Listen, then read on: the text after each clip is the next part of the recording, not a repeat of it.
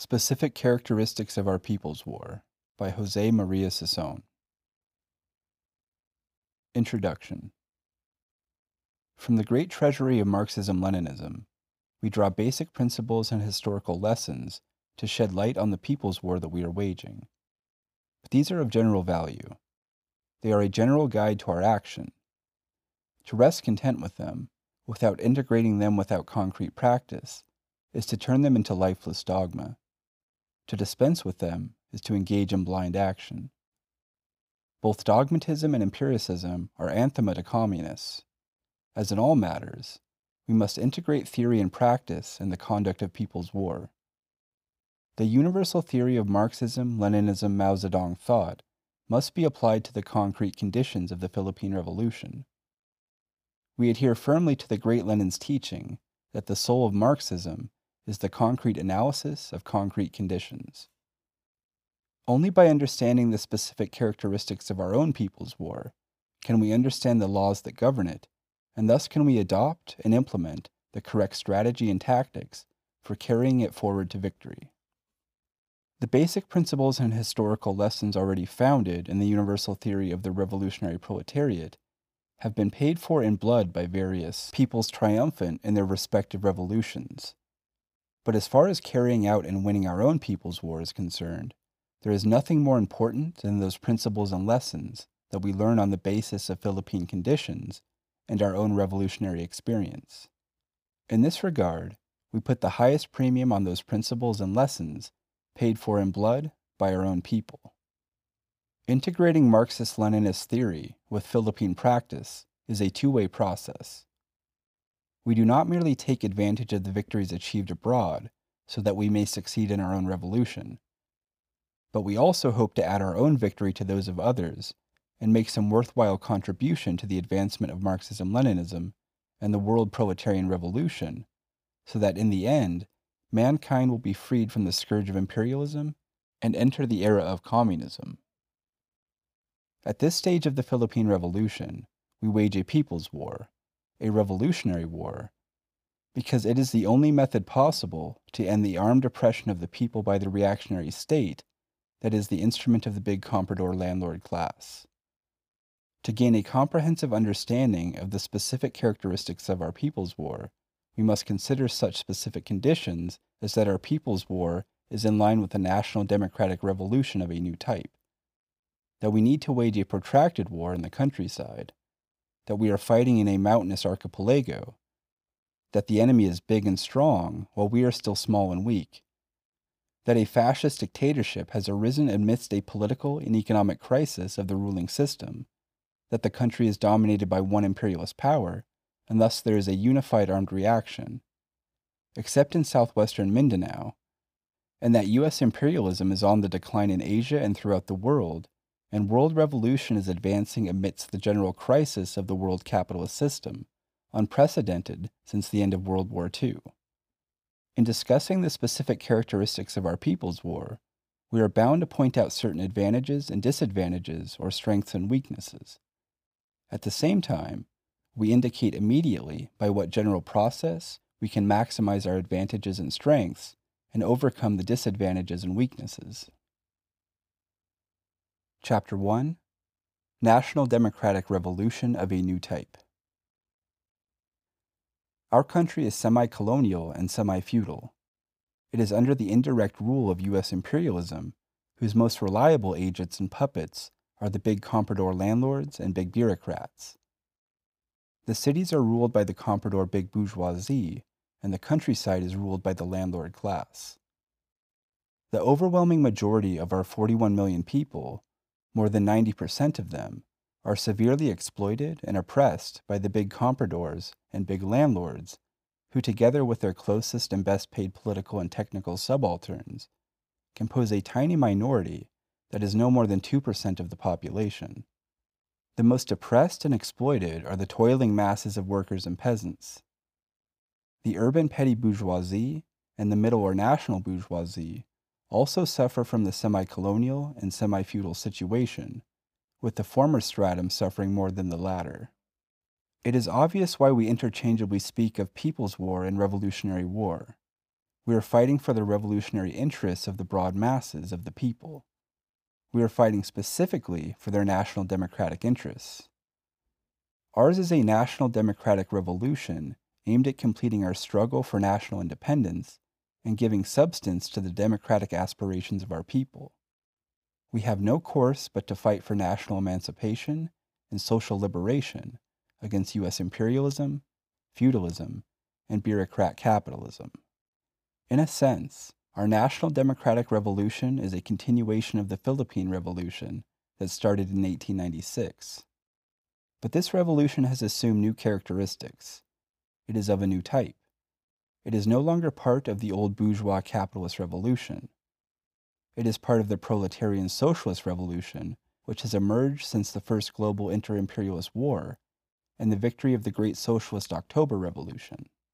Though we are still fighting for a national democratic revolution, this constitutes a preparation for carrying out a socialist revolution in our country. We are therefore engaged in a continuous Philippine revolution, with two distinct stages, the national democratic and socialist stages. In both stages, the class leadership is held by the proletariat, which is historically the most progressive as a political and economic factor, and which evokes the most advanced ideology. Through its vanguard detachment, the Communist Party of the Philippines, the proletariat sees to it that the national democratic revolution is carried out and completed, that the socialist revolution immediately ensues upon the victory of the national democratic revolution, and that for a whole historical epoch, socialism creates the foundation for communism. At the present stage of the Philippine Revolution, the party wields two weapons against the enemy. These are armed struggle and the National United Front. These are interrelated like the spear and the shield. One serves the other. The National Democratic Front ensures the widest possible popular support for armed struggle. It splits the enemy ranks and isolates the worst single enemy at a time. Armed struggle is specifically the weapon for carrying out the central task of the revolution, which is the destruction and overthrow of the enemy rule and the seizure of political power. To paraphrase Chairman Mao, without an army like the New People's Army, the people have nothing. To have a few seats in a reactionary parliament and to have no army in our country is to play a fool's game. Anytime the enemy chooses to change the rules of the game, say the Constitution, he would be able to do so at the people's expense. Between armed struggle and parliamentary struggle, the former is principal and the latter is secondary. Every genuine revolutionary knows that the chief component of the reactionary state is the reactionary army. The Filipino people are helpless without their own army. They cannot take a single step towards smashing the entire military bureaucratic machine of the enemy without a people's army. In carrying out a people's war, the party builds the people's army as its main form of organization.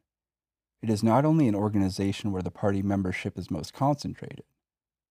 It is also an organization for uniting the proletarian revolutionaries and the peasant masses, both within the army and in the localities.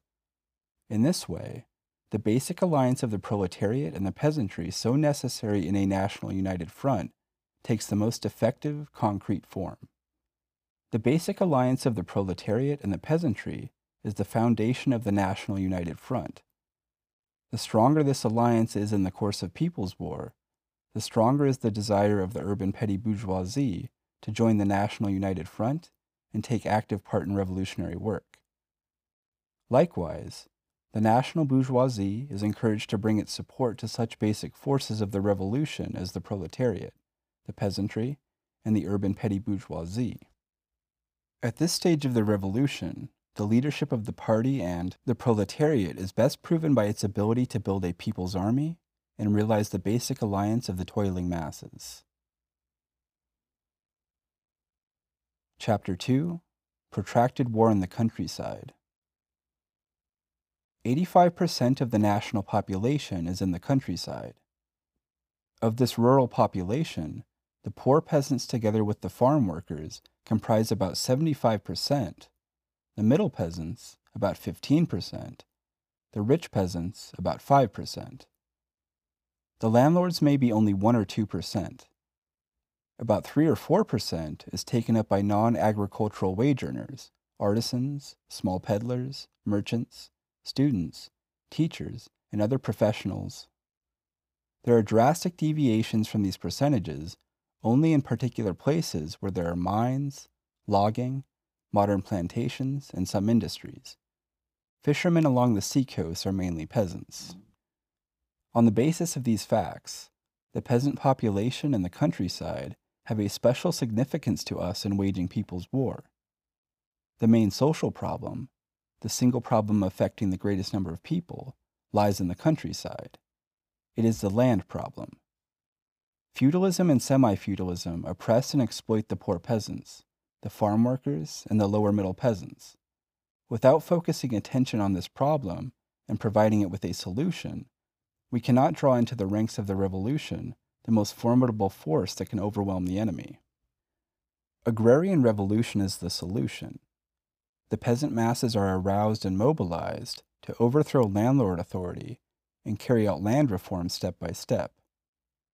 Depending on the concrete circumstances, particularly the strength achieved by the revolutionary forces, rent reduction and elimination of usury or outright confiscation of landlord property may be effected. In frontier areas, the poor indigenous people and the poor settlers are to be assured of ownership of their fair-sized lands. The party maintains that the main content of the National Democratic Revolution is the satisfaction of the peasant cry for land.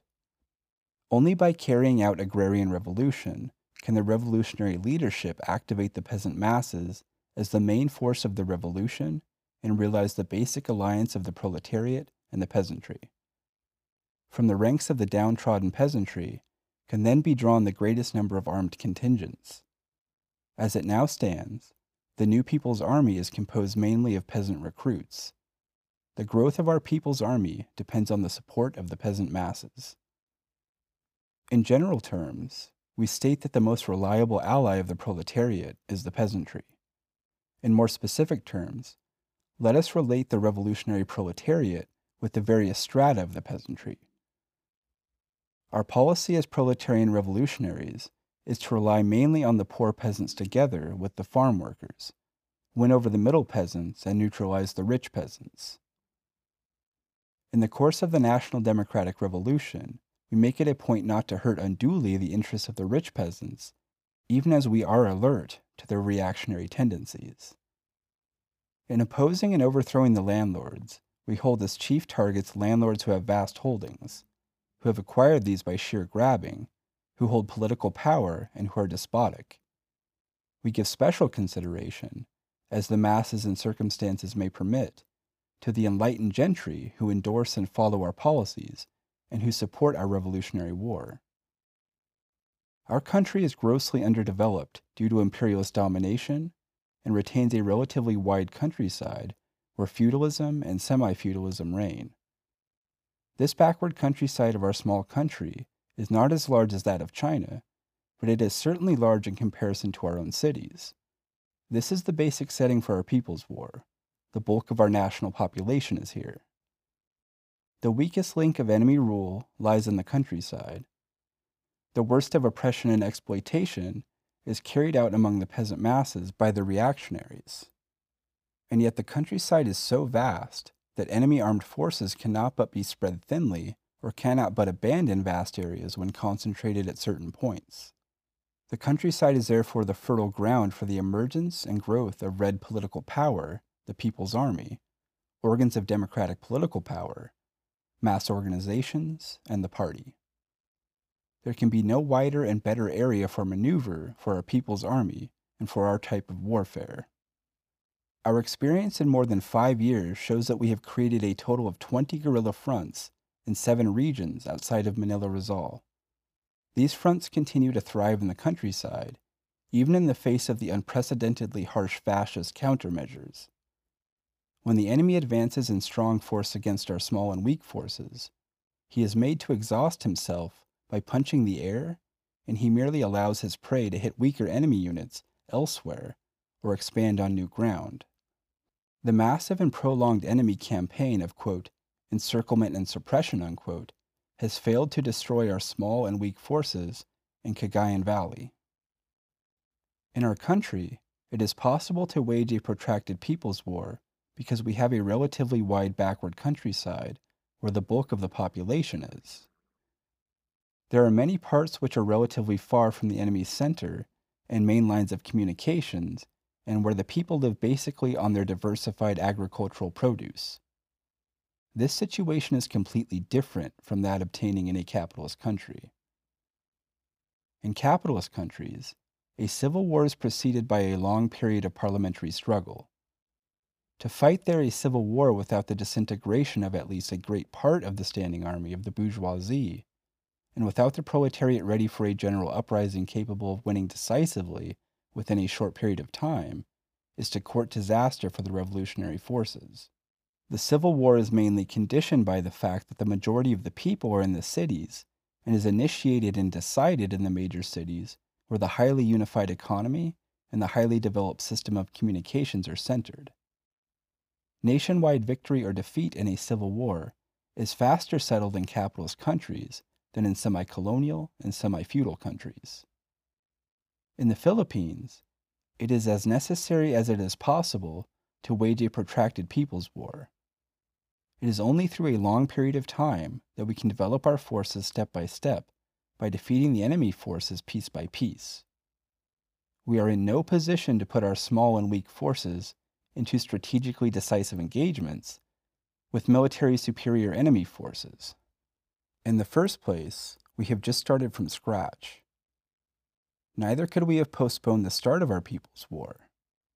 The more time we have for developing our armed strength from practically nothing, the better for us in the future. It is our firm policy to fight only those battles that we are capable of winning. Otherwise, we circle round in the face of an enemy force that we cannot defeat and look for the opportunity to strike at an enemy force that we can defeat.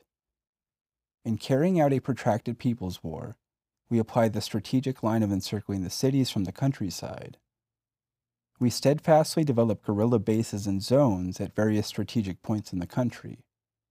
In a subsequent stage, these areas shall be linked by regular mobile forces, which shall be in a position to defend larger and more stable revolutionary bases in the countryside. From such stable revolutionary bases, we shall be able ultimately to seize the cities and advance to nationwide victory. While it is our principal task to wage a protracted war in the countryside, it is our secondary task to develop the revolutionary underground and the broad anti-imperialist and democratic mass movements in the cities. We should combine the revolutionary struggles in the cities and the countryside, in the towns and barrios in red areas, white areas, and pink areas. We should excel in combining legal, illegal, and semi-legal activities through a widespread and stable underground. A revolutionary underground developing beneath democratic and legal or semi-legal activities should promote the well-rounded growth of the revolutionary forces, serve to link otherwise isolated parts of the party and the People's Army at every level, and prepare the ground for popular uprisings in the future and for the advance of the People's Army.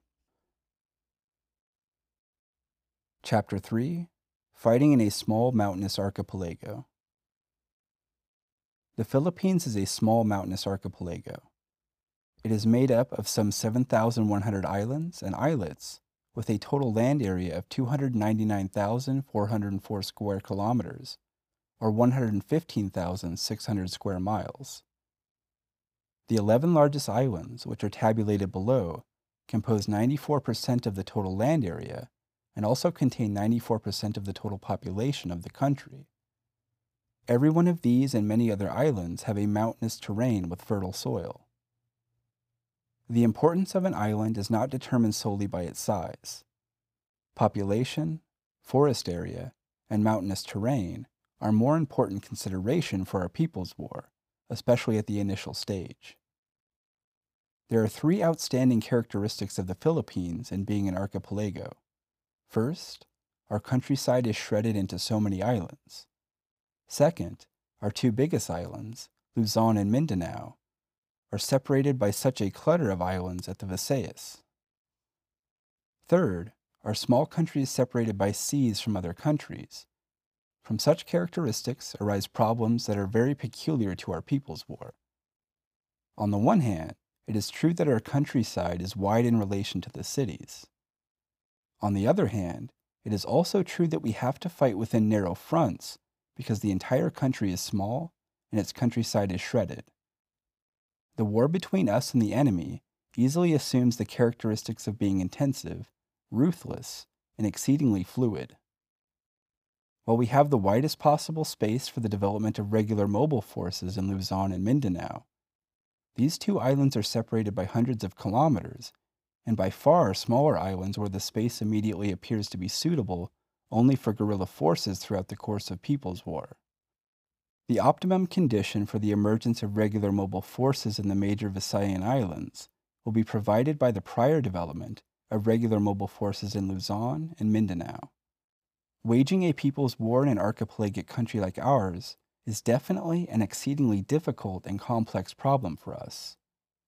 At this stage, that we are still trying to develop guerrilla warfare on a nationwide scale, the central leadership has had to shift from one organizational arrangement to another so as to give ample attention to the regional party and army organizations. This is only one manifestation of the problem. Armed propaganda teams and initial guerrilla units scattered in far-flung areas are susceptible to being crushed by the enemy. This is another manifestation of the problem. There is no doubt that fighting in an archipelagic country like ours is initially a big disadvantage for us. Since the central leadership has to position itself in some remote area in Luzon, there is no alternative now, and even for a long time to come, but to adopt and carry out the policy of centralized leadership and decentralized operations. We must distribute and develop throughout the country cadres who are of sufficiently high quality to find their own bearing and maintain initiative not only within periods as short as 1 or 2 months, periods of regular reporting, but also within periods as long as 2 or more years, in case the enemy chooses to concentrate on an island or a particular fighting front and blockade it. The development of the Central Revolutionary Base somewhere in Luzon will decisively favor and be favored by the development of many smaller bases in Luzon, Visayas, and Mindanao. Thus, we have paid attention to the development of cadres for nationwide guerrilla warfare. In a small country like the Philippines, or more precisely in an island like Luzon, it would have been foolhardy for the central leadership to ensconce itself in one limited area, concentrate all the limited party personnel and all efforts there, and consequently invite the enemy to concentrate his own forces there. It would have been foolhardy to underestimate the enemy's ability to rapidly move and concentrate his forces in an island where communications are most developed. The central leadership started the armed struggle where it best could by linking with the Red Fighters in the 2nd District of Tarlac in early 1969. Soon, party cadres were dispatched to the mountainous and hilly areas of Isabela. Subsequently, what amounted to the main forces of the New People's Army vigorously grew here from early 1971 to the eve of the fascist martial rule. A few cadres trained here were dispatched for rural work in other regions. The first quarter storm of 1970 and the succeeding mass protest actions and mass organizing in Manila Rizal and other urban centers in the country yielded the greatest number of cadres for the national expansion of the party and the People's Army in the rural areas. These cadres start raw but are enthusiastic, develop new party cadres from the ranks of the local mass activists and Red Fighters, and are tempered in the course of fierce revolutionary struggle. We have already created 7 regional party and army organizations outside of Manila Rizal. After strengthening them, especially those of Northwest, Northeast, and Central Luzon, we can more confidently look forward to and take the step towards building the Central Revolutionary Base in a favorable terrain that is better populated and more extensive than the east of the Cagayan River. It should be in an area far more difficult for the enemy to blockade. Necessarily, the central leadership would be able to maintain more immediate relations with the regional party organizations in Luzon than with those in Visayas and Mindanao. The latter could still be administered through a special organ of the Central Committee. In the long run, the fact that our country is archipelagic will turn out to be a great advantage for us and a great disadvantage for the enemy. The enemy shall be forced to divide his attention and forces, not only to the countryside, but also to so many islands. Our great advantage will show when we shall have succeeded in developing guerrilla warfare on a nationwide scale, and when at least we shall have been on the threshold of waging regular mobile warfare in Luzon, or both in Luzon and Mindanao. We take the policy of, quote, a few major islands first, then the other islands later, unquote. This is now well understood in the Visayas.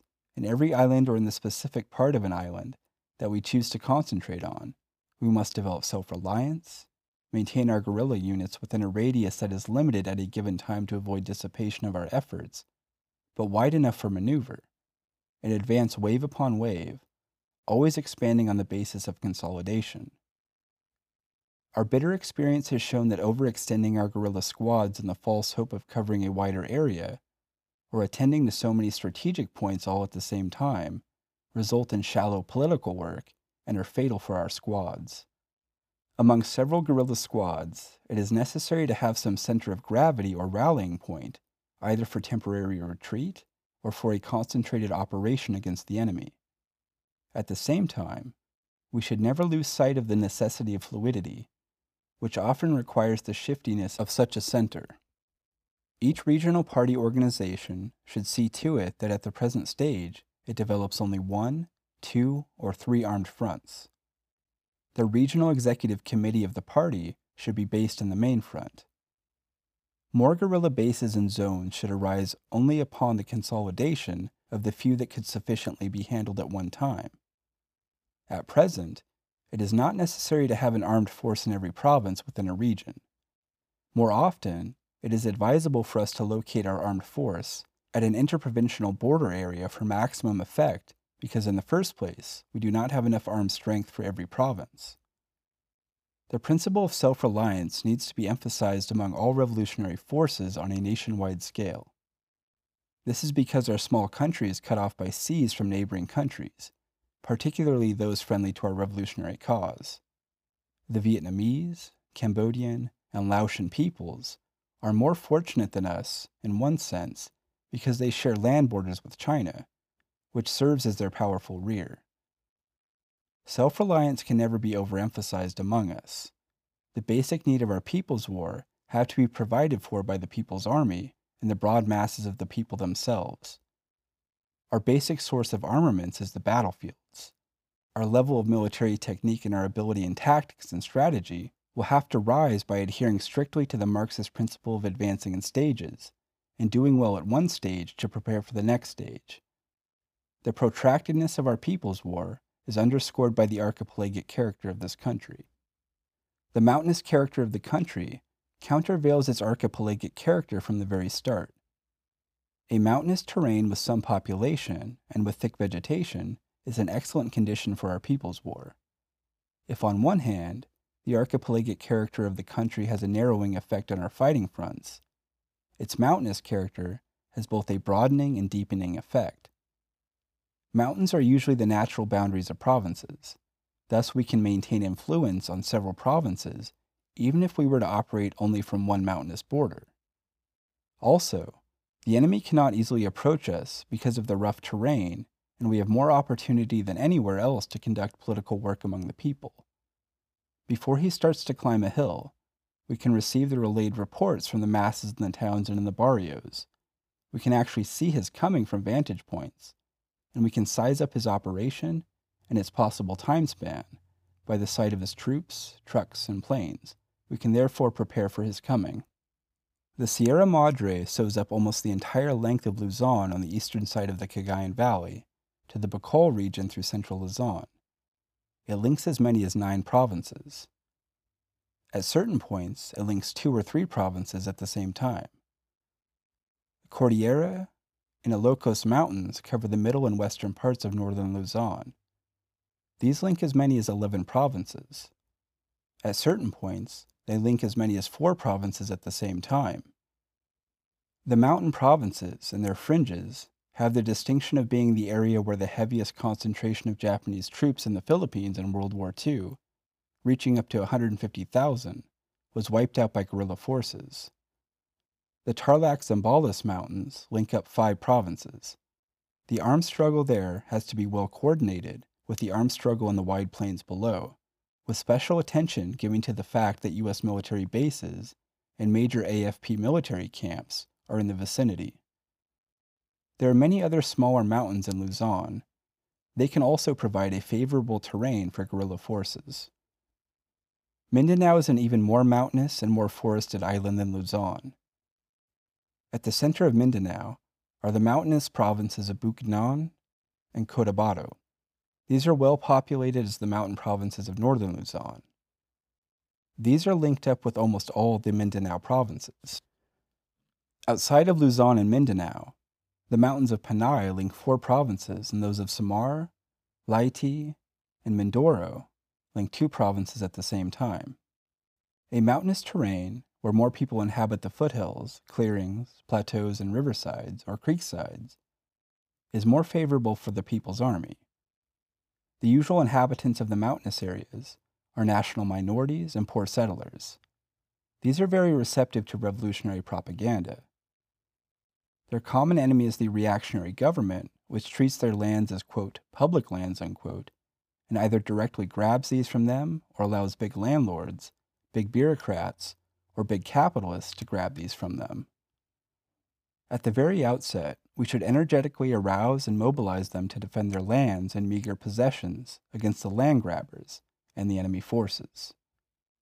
In launching military operations against us, the enemy always resorts to forced evacuation of these mountain inhabitants, and so as to prepare the way for taking away their lands.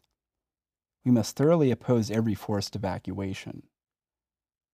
The fact that we have given the highest priority to creating guerrilla bases and zones in mountainous areas has helped us in a big way to preserve our guerrilla forces in the face of so many small and big campaigns of, quote, encirclement and suppression, unquote, launched against us.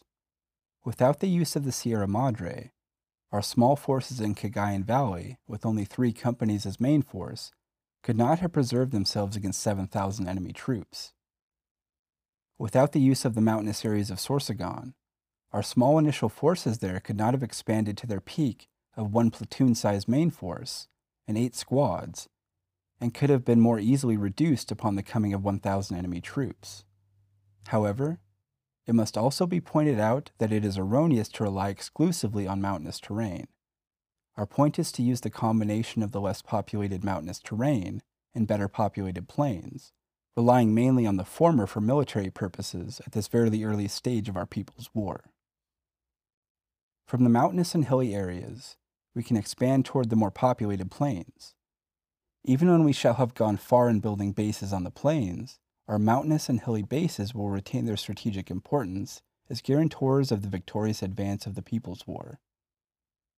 The Central Revolutionary Base can best stand on the well-inhabited mountainous terrain that is of the greatest breadth in Luzon. Everywhere, bases on the plains, sea-coasts, lakes, and rivers will find the indispensable support of bases in the mountainous and hilly areas. Amidst the 20 guerrilla bases and zones already in existence, and on the basis of the experience gained in creating them, the central leadership can proceed to establish the Central Revolutionary Base somewhere in the well-inhabited mountainous area of northern Luzon.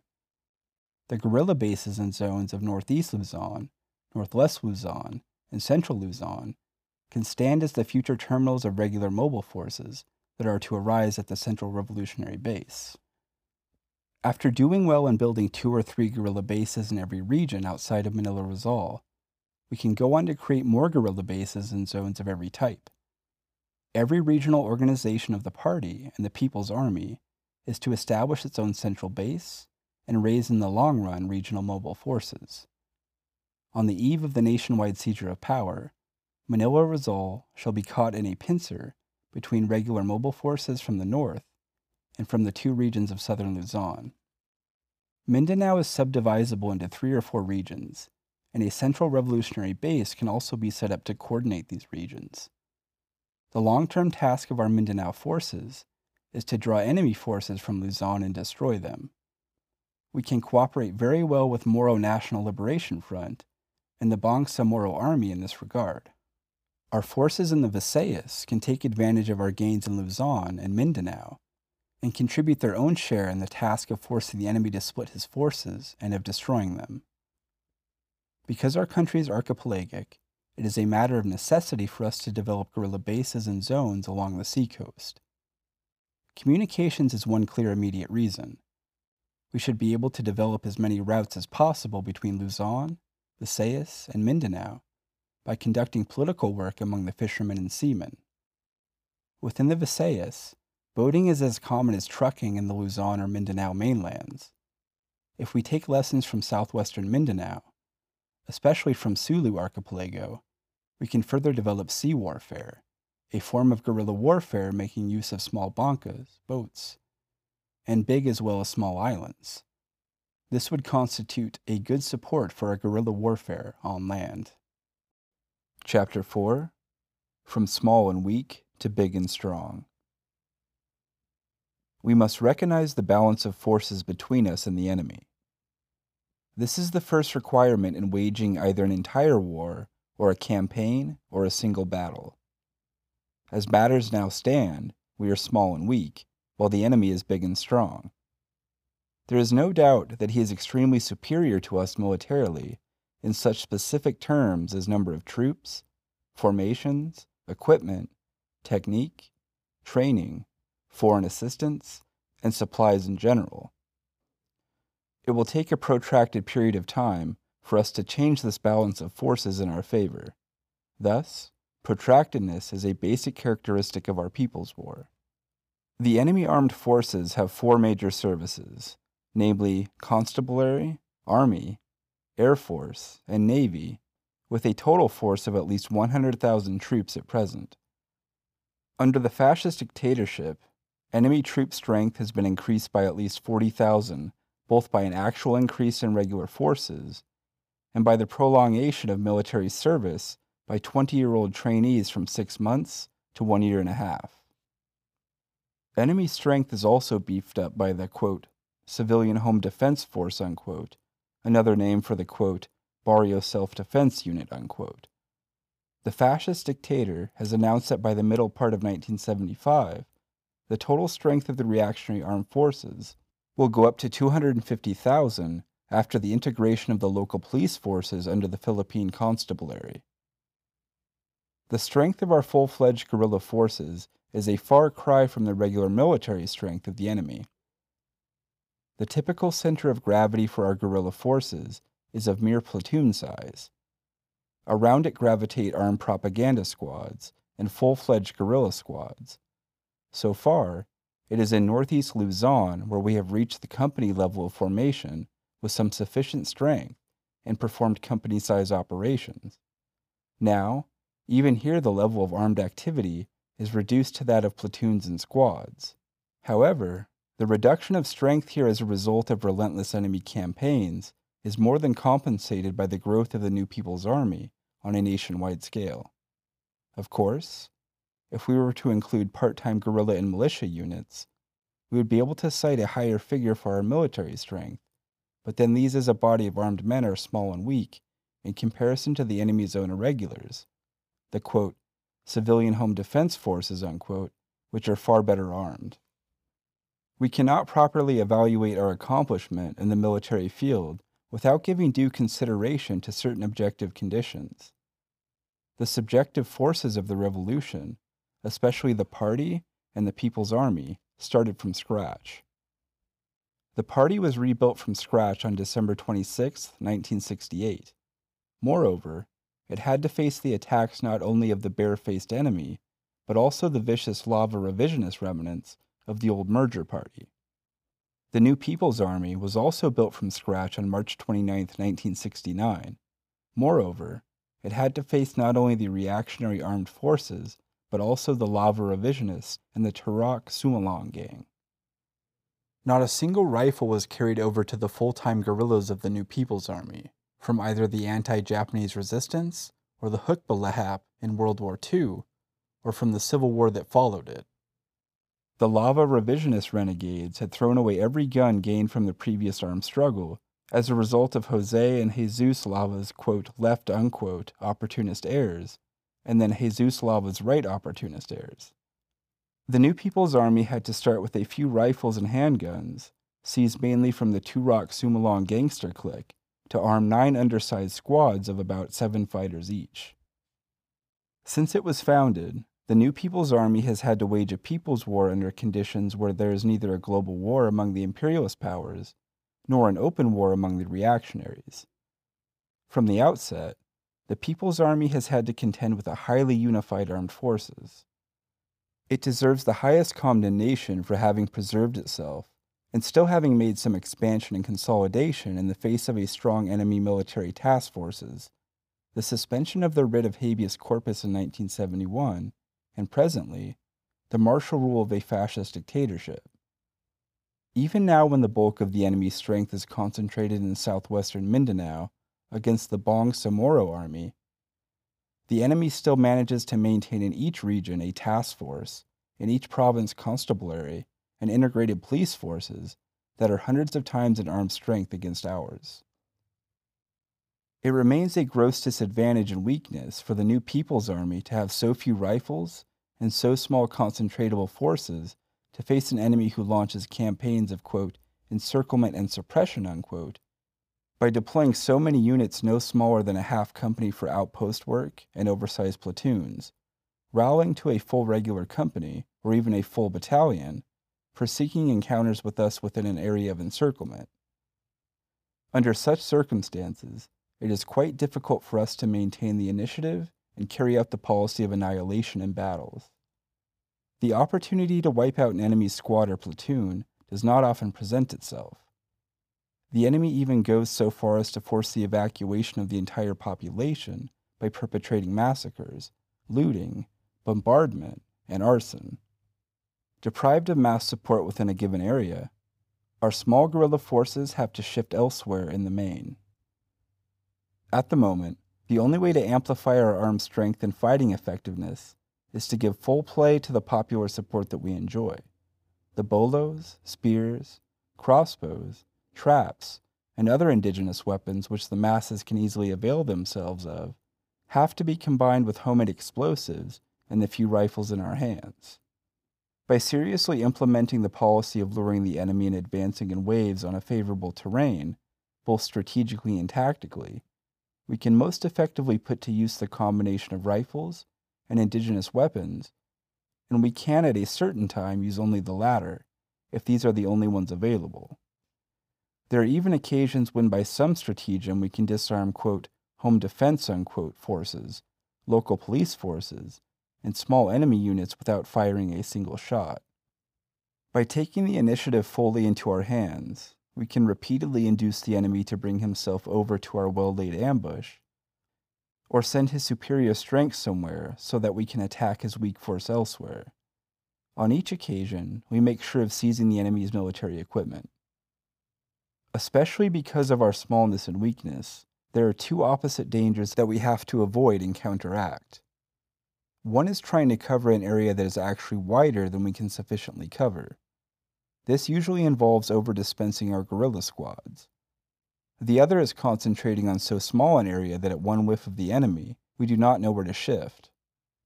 Guerrilla forces in relation to regular mobile forces operate according to the principle of dispersal.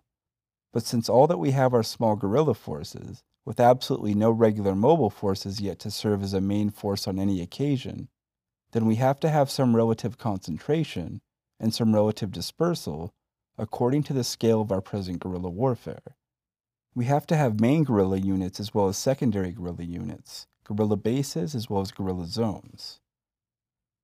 Depending on the circumstances, we have to dispose our limited forces in accordance with definite tasks, in a correct direction, and within a definite radius. Our action takes the form of either concentration, shifting, or dispersion. We concentrate to attack the enemy, mainly in the form of ambushes and raids on small enemy units that we can wipe out. We disperse to conduct propaganda and organizational work or to, quote, disappear, unquote, before the enemy.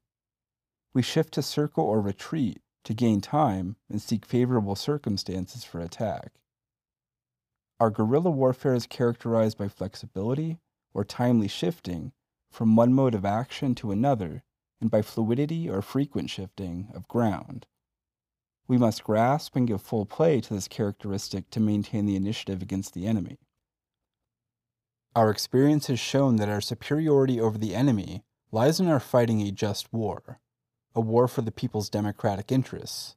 We could not have lasted for so long with so small and weak an armed force were it not for the correct ideological and political line that the Communist Party of the Philippines has carried since its reestablishment. The enemy is bogged down in an ever-deepening political and economic crisis, and does not cease to perpetrate self-defeating abuses and arouse the peoples to rebel. Under the absolute leadership of the party, the new People's Army is confident of winning victory because wherever it is and goes, it proves to be politically superior to the enemy because it has flexible strategy and tactics based on concrete conditions that it comprehends. The party is still organizationally small and weak like the new People's Army, but it is bound to grow into a big and strong force so long as it preserves its correct ideological and political line. As matters now stand on a nationwide scale, or even on the scale of every region, the new People's Army has no alternative but to be on the strategic defensive in opposition to the strategic offensive of an overweening enemy. But the content of our strategic defensive is a series of tactical offenses that we are capable of undertaking and winning. By winning battles of quick decision, we are bound to accumulate the strength to win bigger battles and campaigns to be able to move up to a higher stage of the war. To graduate from guerrilla warfare to regular mobile warfare as the main form of our warfare, we have to exert a great deal of effort over a long period of time. We are still very much at the rudimentary and early substage of the strategic defensive. We may state that in the long process of its growing from small and weak to big and strong, our People's Army will have to undergo certain stages and substages. Having in mind a probable course of development, whereby our forces are inferior now and will consequently become equal and finally superior to the enemy, we can tentatively define 3 strategic stages that our People's Army will have to undergo. It is now undergoing the first stage, the strategic defensive. Consequently, it shall undergo the second stage, the strategic stalemate, when our strength shall be more or less on an equal footing with the enemy's, and our tug of war with the enemy over strategic towns, cities, and larger areas shall become conspicuous. Finally, it shall undergo the third stage, the strategic offensive, when the enemy shall have been profoundly weakened and completely isolated, and shall have been forced to go on the strategic defensive, a complete reversal of his position at the stage of our strategic defensive. The future of the new People's Army is bright, though it has to go through a long and tortuous road. On the other hand, the future of the reactionary armed forces is dark. A mercenary and parasitic military in the service of U.S. imperialism, feudalism, and bureaucrat capitalism has no future, except failure and doom. The most powerful weapon in the hands of the People's Army. That is the people's support. We cannot wage a revolutionary war without it. The new People's Army fights for the people's democratic interests with self-abnegating and highly conscious iron discipline, and with wise and well-informed courage. Our Red commanders and fighters fight without fear of sacrifice and death because they are fighting in the broad interest of the people and not in the narrow interest of the imperialists or any individual or clique among the reactionaries. At the level of strategy, our Red commanders and fighters hate and are contemptuous of the enemy. But at the tactical level, they take serious and meticulous consideration of him so as to defeat every plot and maneuver that he is capable of. Chapter 5. A Fascist Puppet Dictatorship Amidst Crisis. The setting up of the fascist dictatorial regime of the U.S. Marcos clique is the clearest manifestation that the ruling political system is racked by a crisis that it can no longer deal with in the old way. The fascist puppet dictatorship is a counter-revolutionary measure of weakness and desperation rather than of strength. A whole series of terrorist acts, capped by the Second Plaza Miranda massacre, was unleashed by the Marcos ruling clique to pave the way for it. These events, and the subsequent imposition of fascist martial rule and of a conspicuously autocratic rule, have incurred the profoundest hatred of the people and have intensified their desire for revolutionary change and for national freedom and democracy. The mastermind behind the fascist dictatorship is U.S. imperialism. The fascist dictatorship has been set up to make sure that under a, quote, new constitution, unquote, the privileges and interests of U.S. imperialism under the 1935 Constitution, the Parity Amendment, and the Laurel-Langley Agreement are not only preserved, but even enlarged in the face of the growing anti-imperialist struggle of the broad masses of the people, and furthermore to harden the Philippines as a base of U.S. imperialism in the western rim of the Pacific and in Asia in the face of the failed U.S. war of aggression in Indochina. As a reward, Marcos is allowed to remain in power indefinitely for as long as he can be useful to U.S. imperialism and, of course, for as long as his ambition does not go beyond being the general representative of, and even becoming the wealthiest by far, of the comprador big bourgeoisie and the big landlord class. The fascist dictator Marcos keeps on prating about his unjust regime being a, quote, new society, unquote. But in fact, its monstrous abuses have only served to stress that it is but the worsening of the old semi-colonial and semi-feudal society. We are witnesses today to unbridled puppetry, brutality, corruption, and bankruptcy. Among the local reactionaries, the fascist chieftain, his family, and his closest subalterns in the military and civil bureaucracy are the most outstanding beneficiaries of the puppet, brutal, corrupt, and bankrupt, quote, new society, unquote. In essence, the fascist dictatorship is the open terrorist rule of a reactionary clique with big comprador and big landlord interests. The longer it continues in power, the more fertile the ground becomes for our people's war. By negative example, Marcos has stood as the best teacher of the people and the state in revolution. In this sense, he is our best propagandist. He has superbly exposed every evil in this semi-colonial and semi-feudal society by his own lies and misdeeds. His usurpation of all governmental powers, elimination of all legal political parties, monopolization of the press, and the brutal repression of all democratic liberties by such methods as massacre, assassination, zoning, forced mass evacuation, bombardment and arson, blackmail, extortion, illegal arrest, illegal detention, and torture have proven beyond a doubt the necessity and justness of armed revolution against armed counter-revolution. All the fascist acts of the U.S. Marcos clique carried out with brute armed force are calculated to, quote, stabilize, unquote, the rule of U.S. imperialism and the local reactionary classes over the broad masses of the people. But the essential effect of such acts has been to widen and deepen the armed resistance. The New People's Army, under the leadership of the party, has waged more battles than ever before against the enemy and has established more guerrilla bases and guerrilla zones than ever before. Party and non-party activists, who in the period before Proclamation number 1081 had waged mass struggles against the same U.S. Marcos clique, have in considerable number joined the revolutionary armed struggle, or have formed a strong revolutionary underground at various strategic points in the country. The Bangsamoro Army, which is far better armed than the New People's Army, has so far waged the biggest battles against the enemy and have inflicted severe losses on him in troops and equipment. The revolutionary armed struggle of the national minorities for self-determination and against national oppression in southwestern Mindanao has helped in a big way the New People's Army in various parts of the country by drawing a great part of the enemy's land, sea, and air forces. In return, we are doing our best to wage a people's war in our own areas so as to force the enemy to move helter-skelter. At the moment, we are witness to an enemy with the big dilemma of attending to far south and to far north. There are no significant armed forces opposing the fascist dictatorial regime, except the New People's Army and the Bangsamoro Army. In Luzon, Visayas, and the greater part of Mindanao, there is no significant armed resistance except that waged by the New People's Army. We might say that these areas we are faced with a unified reaction. There is no open war among the reactionaries here. There has been a lot of talk about the, quote, Filipino freedom fighters, unquote, an outfit supposedly run by the anti-Marcos group with some U.S. support.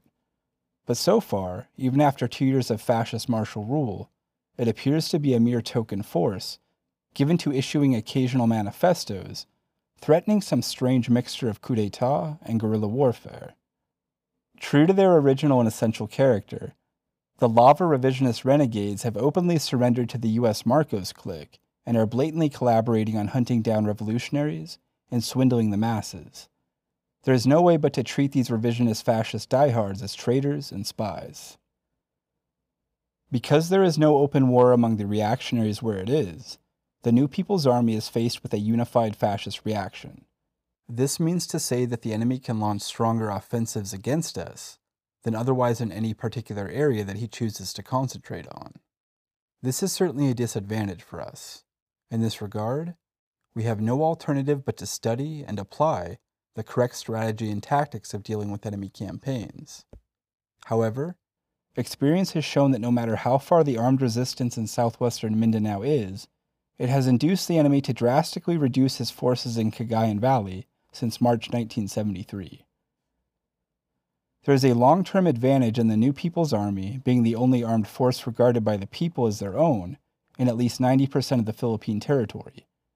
It becomes easier and simpler for the middle forces to choose which side they must support. The choice becomes easier and simpler. Indeed, the worse that the enemy becomes. The confidence and trust of the broad masses of the people in the New People's Army is so great and resounding, despite the present smallness and weakness of this army, because it is all that they have against the fascist tyranny. The economic crisis, which has been the basis of the crisis of the entire reactionary political system, even previous to the Marcos rightist coup, has become far worse under the fascist dictatorship. This economic crisis makes every one of the people throughout the country suffer, no matter how it may appear that he is not directly the victim of the political and military abuses of the fascist dictatorship. Linking the fascist puppet dictatorship with the people's economic suffering is the single method which has made our propaganda for armed revolution more effective. Since long before the fascist martial rule, the broad masses of the people have comprehended the responsibility of the U.S. Marcos clique for the economic crisis. A runaway inflation, rampant unemployment, accelerated increase of the tax burden, continuous devaluation of the currency, food, fuel, and fertilizer shortages, unlimited entry of foreign capital, and unlimited remittances of profits, enormous foreign trade deficits covered up by technical smuggling, and false statistical figures, excessive foreign and domestic borrowings, ever-increasing military expenditures, and inflationary deficit spending on, quote, infrastructures, unquote, which fatten the imperialist banks and foreign contractors, serve the colonial trade pattern and the plunder of the country's natural resources, and are opportunities for enormous graft and corruption and land speculation, with the loot monopolized by the fascist dictator. All these conspicuous ills characterize the fascist dictatorial regime. The deterioration of the enemy is so rapid that party cadres must keep close watch on fast-changing economic data. The broad masses of the people suffer from the combination of political and economic abuses. As the economy deteriorates, political tyranny aggravates. To be able to continue exploiting the people, the fascist dictatorial regime of the U.S. Marcos clique resorts to enlarging its armed forces, buying more military equipment, and bribing officers and men with promotions in rank and increases in salary, allowances, and other privileges. Increased expenditures for such a parasitic entity as the military result in further deterioration of the economy. More exploitation and more oppression engender more resistance than another round of military expenditures by the fascist dictatorship in a vicious cycle of its own making. With complete callousness, the fascist dictatorship has been proclaiming throughout the world that it has succeeded in keeping Philippine labor cheap for the imperialists to exploit. Indeed, the U.S. Marcos clique for several years already has so preserved the backward conditions of the country that there is an abundance of the unemployed. Now, under martial rule, labor power is made even cheaper than before. The workers are deprived of their trade union rights, especially their right to strike, even as the prices of basic commodities are skyrocketing. Whenever they demand higher wages, the workers are openly intimidated with armed force by fascist military and are liable to be arbitrarily suspended or dismissed by their employers. The, quote, new labor code, unquote, systematizes the suppression of workers' rights under the pincer attack of the fascist government and the big bourgeoisie. To maintain a general state of intimidation, the fascist military and police often conduct raids and zoning operations on factories and workers' communities. The peasants are callously told that if they wish to have their own piece of land, they must enter into contracts with their landlords, whereby they are required to make installment payments so exorbitant that they cannot make good on even the first installment. This is what is bandied about as, quote, land reform, unquote. The peasants are also required to pay high land taxes, special levies on the sale of their produce, membership dues and special fees for the, quote, barangay, unquote, and, quote, barrio association, unquote, and fixed contributions to the so-called, quote, savings fund, unquote, and, quote, barrio guarantee fund, unquote. Further on, they are required to pay high interest rates on overpriced fertilizers from the Marcos-owned planters' products on the, quote, Masagana 99, unquote, program, and increasing fees for irrigation wherever this is available. Some, quote, insurance, unquote, and, quote, Medicare, unquote, schemes are also afoot to suck more blood from the peasant masses. All over the country, the, quote, barangays, unquote, are under orders to set up, quote, civilian home defense forces, unquote. These entail extra expenditures by the peasants and also reduce their working hours in the fields as they are forced to make, quote, rondas, unquote. Where the People's Army is already in the midst of the peasant masses, the enemy resorts to the most brutal military operations, which include forced mass evacuation, massacre, looting, arson, and indiscriminate bombing and strafing. Like the toiling masses, the urban petty bourgeoisie detest the fascist dictatorship. The bare essence of the reactionary state in the service of the imperialist, big comprador, and feudal interests has become fully and concretely exposed to them in their day-to-day lives. Their limited incomes are not exempt from the ravages of an inflation generated locally and imported from abroad. The fascist dictatorship has gone so berserk as to suppress all the democratic liberties and persecute tens of thousands of democratic personalities who belong either to the urban petty bourgeoisie or whom this social stratum highly respects. Abuses by the fascist dictator and his military minions have become so widespread that every single urban petty bourgeoisie either has directly experienced some abuse by them or knows a relative or personal friend abused by them. The urban petty bourgeoisie recognize clearly that an atmosphere of intimidation and terror is being whipped up to keep Marcos in power and to promote the interests of foreign and feudal exploiters. The national bourgeoisie, especially the lower and middle sections, find themselves cast away by the fascist dictatorship. They are being forced into bankruptcies. The foreign monopoly firms have become even more rapacious in their activities in the Philippines as they try to make up for their losses and difficulties elsewhere in the world. It is the shameless policy of the fascist dictatorship to link its existence with the sellout of the country to foreign monopoly capitalists, principally American and Japanese. Under the Marcos Constitution, Investment Incentives Act, Export Incentives Act, and so many specific fascist decrees, the U.S. and other foreign monopoly capitalists are enjoying privileges surpassing those under the 1935 Constitution and the Laurel-Langley Agreement with its parity clause. They are rapidly enlarging their holdings, crushing the national bourgeoisie, taking over all sorts of businesses and opportunities, and plundering the country with complete abandon. While it is true that we are faced with a unified fascist reaction in Luzon, Visayas, and the greater part of Mindanao, this is but the surface of a situation in which the broad masses of the people are seething with hatred for the enemy and are enthusiastically supporting the early beginning of our People's War. Beneath the apparent strength of the enemy is the deep-going crisis and irredeemable rottenness.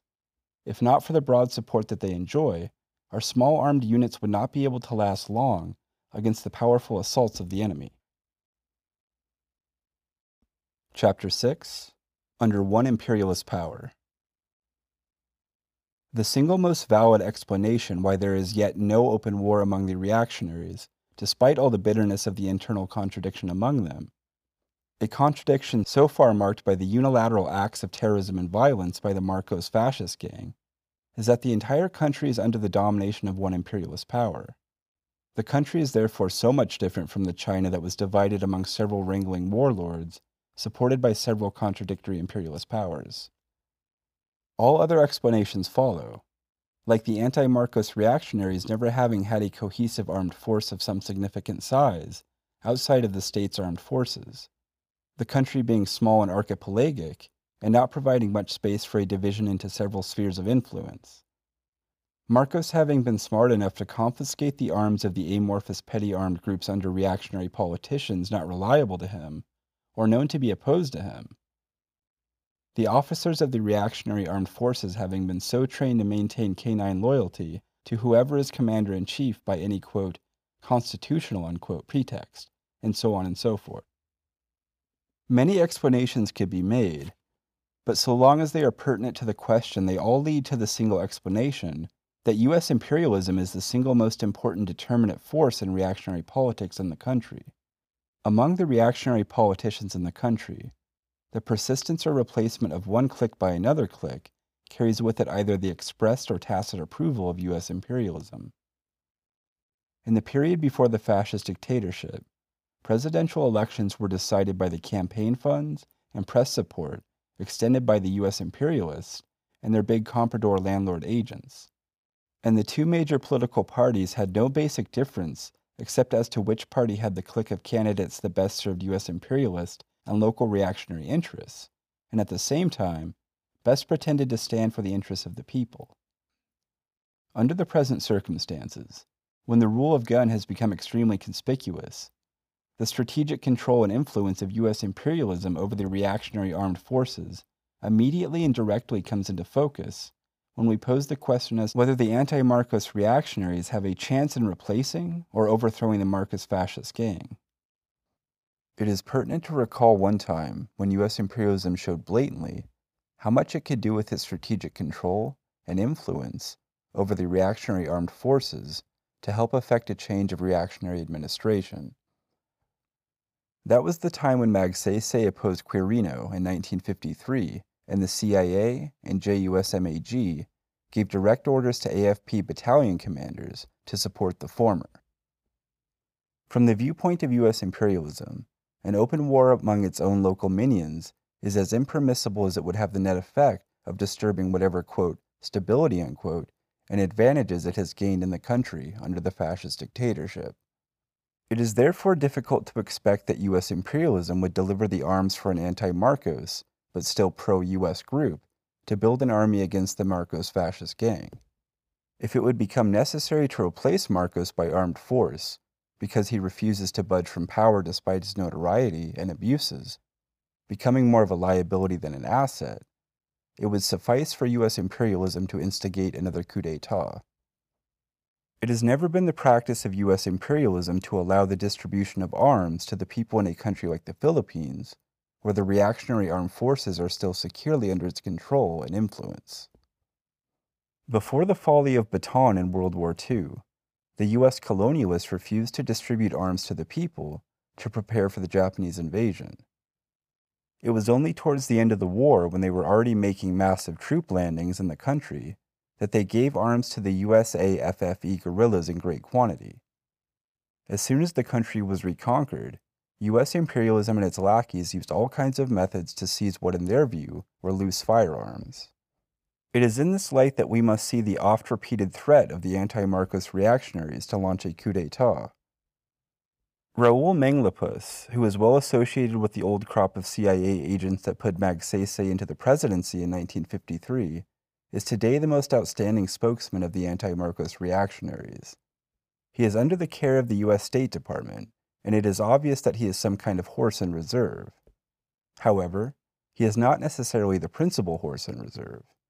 It happens that unlike Aquino, who is in prison, or Macapagal, who prefers to wait in the shadows, he is in a position among the anti-Marcos reactionaries to openly issue propaganda against the Marcos fascist gang.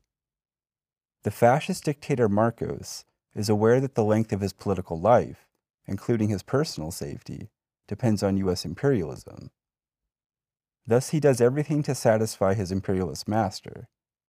At the same time, he is aware that his master is benefiting from his indefinite rule, as well as from the blackmail value of keeping horses in reserve. Thus, he does everything to maintain his own hold on the reactionary armed forces by keeping his kinsmen and other favorites in the most strategic commands, by pushing out of service those whom he considers unreliable, by bribing officers in general with promotions in rank, and increases of salary and allowances upon the expansion of military personnel, by providing them with opportunities for graft and corruption, including outright blackmail and extortion, and by superimposing on the regular intelligence agencies an intelligent network of his own. Marcos's plans and tactics in prolonging his retention of power are clear. He is out to stagger such possible events as the election of local executives, the setting up of one big political party, and possibly one another of several small parties, all under his control, his appointment of a, quote, legislative advisory council, unquote, the convening of the, quote, interim National Assembly, unquote, his retention as prime minister, and so on and so forth. It is Marcos's wish to stay in power for so long that after some time all his political rivals would capitulate to him in consideration of their own selfish interests. After all, Marcos and his political rivals can easily agree on the essentials of the Marcos Constitution and other fascist acts which serve U.S. imperialism and the local reactionary classes. But then Marcos cannot decide history all by himself. The political and economic crisis is worsening. The people hate his fascist regime more than his pre-fascist regime, and the revolutionary movement is steadily growing and advancing. Though it is his wish to lay out his own kind of, quote, normalization, unquote, only to retain power for himself, U.S. imperialism itself after some time might shift from letting him rule indefinitely to replacing him under some kind of, quote, normalization, unquote, to which he must agree to else suffer the consequences of coup d'etat. In many cases elsewhere in the world, puppets of U.S. imperialism have found themselves the scapegoats of their masters. The fascist dictatorship has so far served U.S. imperialism well. It has been used to preserve and enlarge U.S. economic privilege and interests in the Philippines, despite the termination of the Parity Amendment and the Laurel-Langley Agreement. In unleashing a reign of terror against the people, Marcos boasts of having created a political, quote, stability, unquote, for the U.S. and other foreign monopoly capitalists to expand their investments and make bigger profits. But then it is also clear that he has failed to crush the Communist Party of the Philippines and the New People's Army. Under conditions of fascist martial rule, these revolutionary organizations have struck deep roots in every region and have enjoyed more than ever a high prestige among the people. The revolutionary movement is steadily gaining ground throughout the country. Under the infamous, quote, Nixon Doctrine, unquote, U.S. imperialism impliedly admits that it can no longer hold out in the mainland Asia by involving its manpower in a land war, and so in this context, it expresses a policy that would rather provide its puppets with war material and a nuclear umbrella and have, quote, Asians fight Asians, unquote, rather than commit its own manpower. At any rate, under this doctrine, it is stressed repeatedly that U.S. imperialism shall remain a, quote, Pacific power, unquote. It is clear that U.S. imperialism has to hold on tightly to the Philippines so as to remain a, quote, Pacific power, unquote, and so as to have a base from where to exert influence throughout Asia.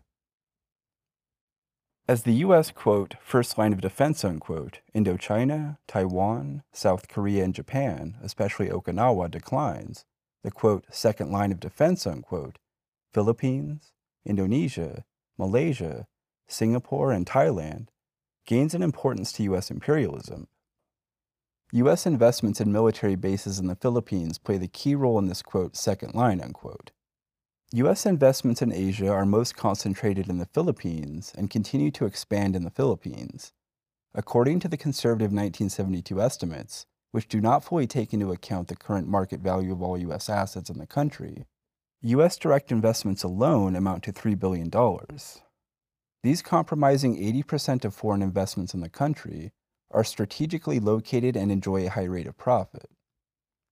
To protect these against the people, U.S. imperialism does not only keep firm control over Philippine politics and the local reactionary armed forces, but also under unequal military treatises, maintains as its ultimate weapon its own military personnel and military installations on Philippine soil. Several tens of thousands of troops are stationed here as a token force and can be increased any time. The military installations include huge air and naval bases and radio and radar stations. There are also U.S. military reservations which can be reactivated at the whim of U.S. imperialism. Clark Air Base and the Subic Naval Base are the largest U.S. military bases in Asia. Nuclear weapons are positioned in these two bases as well as in Pasquin, Ilocos Norte, and in the so-called weather station in Bukidnon. Under these circumstances, we are certain that U.S. imperialism is even more sensitive to the development of our People's War in the Philippines than it has ever been to the People's War in Vietnam or elsewhere in Asia. The stakes are bigger in the Philippines, so we can expect that U.S. imperialism, despite its own pious words about, quote, withdrawing, unquote, from Asia, will commit its own aggressor troops against the Filipino people in the event that the local reactionary armed forces would no longer suffice. Whoever holds power in Malacanang, so long as he is a mere placement of U.S. imperialism in the local reactionary classes, shall work against the national democratic interests of the people and shall earn the people's wrath. The crisis of U.S. imperialism and world capitalism and the political and economic crisis in the country will grow worse. Our People's War will develop irresistibly under these conditions. A time is likely to come when the local reactionaries shall become so incapable of fighting us that U.S. aggressor troops will have to step in. On this expectation, we should be prepared that our Revolutionary War, which has started out as a civil war, shall become a national war against a barefaced foreign aggression. It is no mere coincidence that a U.S. ambassador like William Sullivan, the butcher of Indochina, and other U.S. officials who are veterans of the U.S. war of aggression in Vietnam are being assigned to the Philippines. Since the resumption of our People's War, U.S. military and police advisors on, quote, counterinsurgency, unquote, have been increasing and participating in training in military operations against the people. The sale and free grant of military material to the local reactionary armed forces have been stepped up. U.S. aircraft flown by U.S. pilots have been involved in reconnaissance and bombing operations against us. U.S., quote, Green Beret, unquote, reconnaissance teams have deployed under the cover of, quote, civic action, unquote, in various parts of the countryside. AID, Peace Corps, and other ostensibly U.S. civilian personnel have been used for intelligence purposes by the U.S., quote, country team, unquote, composed of the U.S. ambassador, the CIA station chief, JUSMAG chief, AID director, and USIA head. The ceaseless and increasing U.S. military assistance and the possible aggression of U.S. imperialism are two factors that can make for a prolongation of our People's War. It is possible that upon the start of U.S. aggression, we shall have to make adjustments in our strategy and tactics, whatever level shall have been previously reached by us in our People's War. As part of our preparedness against U.S. aggression even now, we should expose and oppose every kind of U.S. intervention in our country. In this regard, we must seek right away the support of the American people and the peoples of the rest of the world. In the face of U.S. imperialism, we are in dire need of international support. The support of these abroad who are in sympathy with our just revolutionary causes is indispensable to our victory. Though we stand firmly for self-reliance, we do not mean to say that this stands for reducing foreign support and assistance to zero. As a matter of fact, as the revolutionary armed struggle progresses, the volume of foreign assistance may increase, though it may decrease in proportion to our total war effort. It has been demonstrated in the Vietnam War that as the level of armed struggle rose, the volume of international assistance grew. That is because U.S. imperialism heavily supported its puppets and unleashed the largest and longest war of aggression after World War II. Chapter 7: Decline of U.S. Imperialism and Advance of the World Revolution. The Philippine Revolution, particularly our People's War, is greatly advantaged today by the decline of U.S. imperialism in Asia and throughout the world, and corollarily by the advance of the World Revolution. The main trend of revolution keeps on advancing because of the ever-worsening crisis of U.S. imperialism and the entire capitalist system. The United States was in its initial vigor as an imperialist power when it was able to thwart the old National Democratic Revolution in the Philippines at the beginning of the century. The Filipino revolutionaries at that time were not ideologically, politically, and organizationally prepared to defeat a modern imperialist power, though they had already defeated Spanish colonialism. There were not even the objective conditions nationally and internationally to give rise immediately to the subjective forces that would successfully lead a people's war against the U.S. aggressors in the Philippines. World War I shook and weakened the entire capitalist system to the extent that it created the conditions for the victory of the October Revolution and the establishment of the first socialist state in 1/6 of the world. The character of the World Revolution changed from bourgeois democratic to proletarian socialist, but the particular imperialist power holding on to the Philippines was the one among the imperialist powers that took the most advantage of the inter-imperialist war. Besides, the imperialists and colonialists could still manage to hold on to their colonies and semi-colonies, though the instability of their rule here started to become more evident than before. U.S. imperialism maintained a firm grip on its Philippine colony. It continued to cultivate a retinue of reactionary politicians under its orders, and further used the country as a forward base for its expansion in Asia. Only in 1930 was the Communist Party of the Philippines founded under conditions of world depression and local social unrest. The world capitalist system continued to undergo a general crisis even as the First Inter-Imperialist War had just ended. Subsequently, fascist regimes emerged in a number of Western European countries and in Japan. The struggle for the redivision of the world among the imperialist powers further intensified. Inevitably, World War II broke out. As it did in connection with the First Inter-Imperialist War, the United States made profits on loans and war production before and throughout the war, and provided supplies to both warring sides until it was ready to join the war on the winning side and pick up the spoils. The United States emerged from the war as the #1 imperialist power, having gained hegemony over the entire capitalist system and assuming the principal responsibility for retaining the colonies and semi-colonies throughout the world. It was in a strong position to reconquer the Philippines from the Japanese fascists and quell the revolutionary forces here. Moreover, it was helped in a big way by the series of grave errors perpetrated by the Lava and Taruk revisionist cliques, which consistently took the line of subordinating the revolutionary movement to the U.S. scheme of granting fake independence to the Philippines. The gains made by the revolutionary forces in the course of the war, when the U.S. forces temporarily retreated from the country, were squandered and lost. Recovering the Philippines, U.S. imperialism proceeded to expand in Asia and oppose every anti-imperialist struggle in the region. But beneath the surface of overwhelming U.S. imperialist strength, the entire capitalist system had been profoundly weakened more than ever before. People's democracies under the leadership of communist and workers' parties emerged over a large area of the world, in Asia and Eastern Europe. In Asia, the Democratic Republic of Vietnam, the Democratic People's Republic of Korea, and the People's Republic of China emerged. The socialist countries encompassed 1/3 of humanity. National liberation movements surged ahead with unprecedented vigor in colonies and semi-colonies.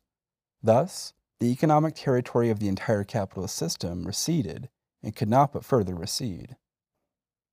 The victory of the Chinese Revolution and the establishment of the People's Republic of China came as the hardest blow to the imperialist power soon after World War II. They lost their spheres of influence in this large country with a large population, comprising 1/4 of humanity, notwithstanding the massive military and economic aid by the U.S. imperialists to the Kuomintang reactionaries. The imperialist front in the East was irreparably breached. The world significance of this great victory was incalculable. The impact of the Chinese Revolution in Asia alone terrified U.S. imperialism. The oppressed peoples and nations of Asia, Africa, and Latin America started to look up to China for revolutionary inspiration. Soon after China's liberation, U.S. imperialism launched a war of aggression against the Democratic People's Republic of Korea and failed to accomplish its objective of conquering the whole of Korea. Then it formed the Southeast Asia Treaty Organization and violated the Geneva Agreements on Indochina. Failing to learn its lessons from the Korean War, it once more launched a war of aggression in Vietnam and tried to defeat the people of South Vietnam, ruin the Democratic Republic of Vietnam, and subjugate the whole of Indochina. At the height of the Vietnam War, 700,000 U.S. aggressor troops and 1.5 million puppet troops were used against the People's Armed Forces. About $150 billion were spent by the U.S. imperialists to carry out their war, but they were forced to withdraw in defeat. The Vietnam War accelerated the decline of U.S. imperialism, not only in Asia, but also throughout the world. The Chinese, Korean, and Indo-Chinese peoples are all neighbors and brothers of the Filipino people. Their victories are a great inspiration to the Filipino people and have objective effects favorable to the growth and advance of the Philippine Revolution. Aside from these victories, there is one outstanding phenomenon in Asia which brightens the prospects of people's war in the Philippines. This is the persistence of revolutionary armed struggles in Southeast Asia in general since World War II. Even at the height of its power, U.S. imperialism could not suppress these. It found no effective use for its rift-ridden Southeast Asia Treaty Organization. The revolutionary armed struggle in Indochina has so far been the most outstanding and the most victorious among these, but all other persistent armed struggles in Southeast Asia, of which our People's War is one, promise to eventually grow in significance and effectiveness as the turmoil of the capitalist system worsens and U.S. imperialism declines further. The revolutionary armed struggles in Vietnam, Cambodia, and Laos have served to stress the fact that since after World War II, it has become possible for the peoples of colonial and semi-colonial countries in the East to develop over a long period of time big and small revolutionary base areas, wage long-term revolutionary wars in which the cities are encircled from the countryside, and then gradually to advance on the cities and win nationwide victory. Chairman Mao correctly pointed out at the opening of this decade, quote, "Innumerable facts prove that a just cause enjoys abundant support, while an unjust cause finds little support. A weak nation can defeat a small nation can defeat a big. The people of a small country can certainly defeat aggression by a big country, if only they dare to rise and struggle, take up arms, and grasp in their own hands the destiny of their country. This is the law of history," unquote. The revolutionary armed struggle in the Philippines, even as it was resumed only a few years ago, with so many glaring disadvantages resumed from practically nothing in a small archipelagic country, under the sway of one imperialist power, and without the condition of either an open war among the reactionaries or an inter-imperialist war, has been able to persist. One important explanation for this phenomenon is the ever-worsening crisis of U.S. imperialism and the entire capitalist system, and the irrepressible advance of the world proletarian revolution. These external conditions have profound effects within the country. The crisis of U.S. imperialism and the entire capitalist system cannot but take a more bitter form in a semi-colonial and semi-feudal Philippines than in the United States or any other capitalist country. This is because an imperialist country makes it a point to extract a higher rate of profit wherever it can do so, especially when it is making up for losses elsewhere. Increased exploitation entails increased oppression.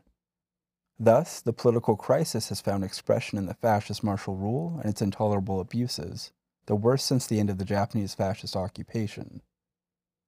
The economic crisis features the foreign monopolies, chiefly American, remitting super profit with abandon on direct investments and loans, abetting a rate of and unemployment several times higher than in the capitalist countries, and depressing the price of the country's raw material exports.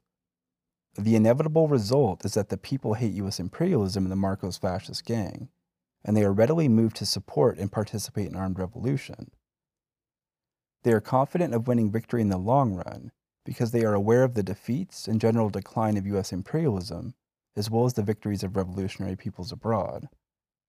The world capitalist system is racked today by a crisis unprecedented in gravity and turbulence since the end of World War II.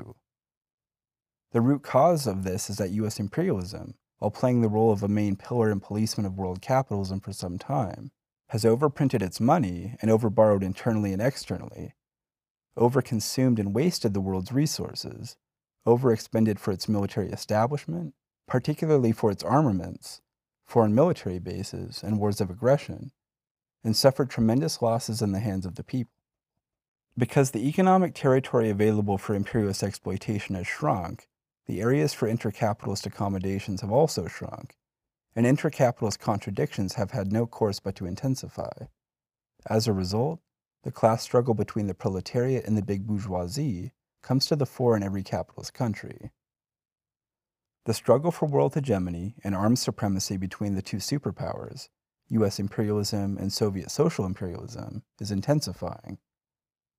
They are fighting without let-up for markets, fields of investment, sources of raw materials, and strategic positions, and they keep on bumping into each other. They covet each other's spheres of influence. They make trouble in several areas of the world and try to manipulate the situation to their own advantage. They keep on trying to reverse the irresistible trend of history. Countries want independence, nations want liberation, and the people want revolution. Bullying, aggression, intervention, subversion, and control characterize the two superpowers' behavior in international affairs. But instead of succeeding all the way, they incur the condemnation and resistance of the peoples of the world. The two superpowers collude in trying to terrify the people with their nuclear arms, in demanding that the destiny of mankind be placed in their hands, in making disarmament agreements, and lulling the people with talks about détente, and in making certain temporary settlements here and there, so long as each stands to gain more than before at the expense of others, or at least so long as one does not lose in the bargain, though the other gains. But between rival imperialist powers in a capitalist world about to burst asunder, there is no course but for collusion to serve contention from the beginning. At every step and in the end, each superpower is bent on ruling the world and eventually pushing the other out. Thus, both are feverishly engaged in arms expansion and war preparations. Here lies the danger to world peace and the possibility of a world war. There is not a region in the world where the two superpowers are not in contention. Eastern Europe is far from the United States and in a Soviet sphere of influence, but US imperialism covets it. Latin America is far from the Soviet Union and is a US sphere of influence, but Soviet social imperialism covets it. But even in these regions, not all the incentive belongs to the superpowers. There are countries wanting independence, nations wanting liberation, and people wanting revolution as elsewhere in the world. Western Europe and the whole Mediterranean area are being contested by two superpowers. US imperialism banks on its old alliance with Western Europe, particularly on the North Atlantic Treaty Organization, and is concerned about the fact that its foreign investments are most concentrated in this region. Soviet social imperialism banks on its being the dominant power in Eastern Europe through the Comecon and the Warsaw Pact, and on the revisionist parties within Western Europe. Despite the US-Soviet duet about détente and the Soviet proposal to set up a, quote, European security system, unquote, the reality stands out that the US and Soviet military bases and naval fleets daily confront each other. But in the meantime, the countries of Western Europe, singly and jointly, and within or outside their common markets, are becoming more and more at odds with the two superpowers, and the proletariat in every country is becoming more and more militant in class struggle, that the revisionist parties cannot lead to a revolutionary victory over the big bourgeoisie. In the Middle East, a region that links Europe to Africa and Asia, US imperialism uses Zionist Israel as a lever for enlarging its privileges and profits in oil, and at the same time, Soviet social imperialism uses its arms supplies to extort its own privileges and make profits on the oil income of the Arab countries. The October War is still indecisive. But even as the two superpowers have their own selfish interests and manipulate the situation to their advantage, the Arab and Palestinian people remain firm in their struggle for their sovereign rights and for the return of the occupied lands, and are vigilantly opposed to the US-Israeli combination, as well as to the other superpower.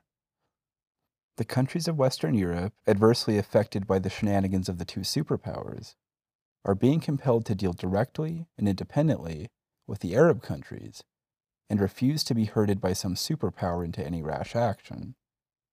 In Africa, the two superpowers incessantly maneuver to take the place of the old colonial rulers.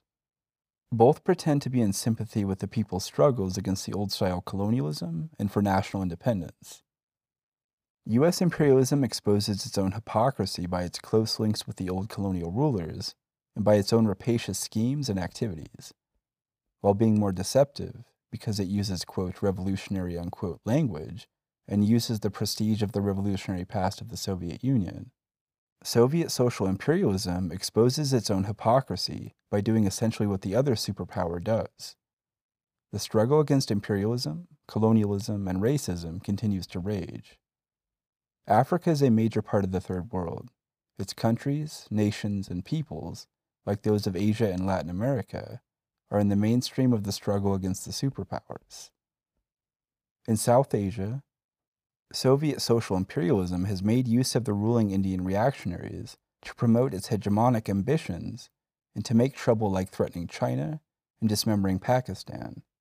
As a result of the Indo-Pakistani War, which it masterminded, it has secured several bases for its naval fleet in the Indian Ocean. It is so inebriated by its aggressive acts that it continues to dream of putting up an, quote, Asian collective security system, unquote, under its control.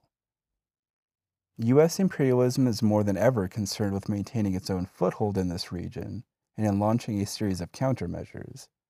But the people of South Asia, including the peoples of India and Bangladesh, and a number of countries like Pakistan and Ceylon, are opposing the two superpowers and their puppets.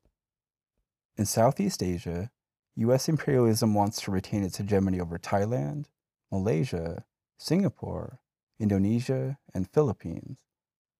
These countries do not only serve as a, quote, second line of defense, unquote, in the U.S. military strategy for Asia, but also are expected to be a great alternative source of petroleum. But the situation for U.S. imperialism is becoming more and more complex and difficult, especially after its resounding defeats in Indochina. Soviet social imperialism wants to take advantage of U.S. decline and weaknesses in the region. Japanese capitalism has had to be accommodated here, because otherwise the China-Japan relations would develop beyond U.S.-Japan relations. China has its own policy of friendliness towards all her neighboring countries.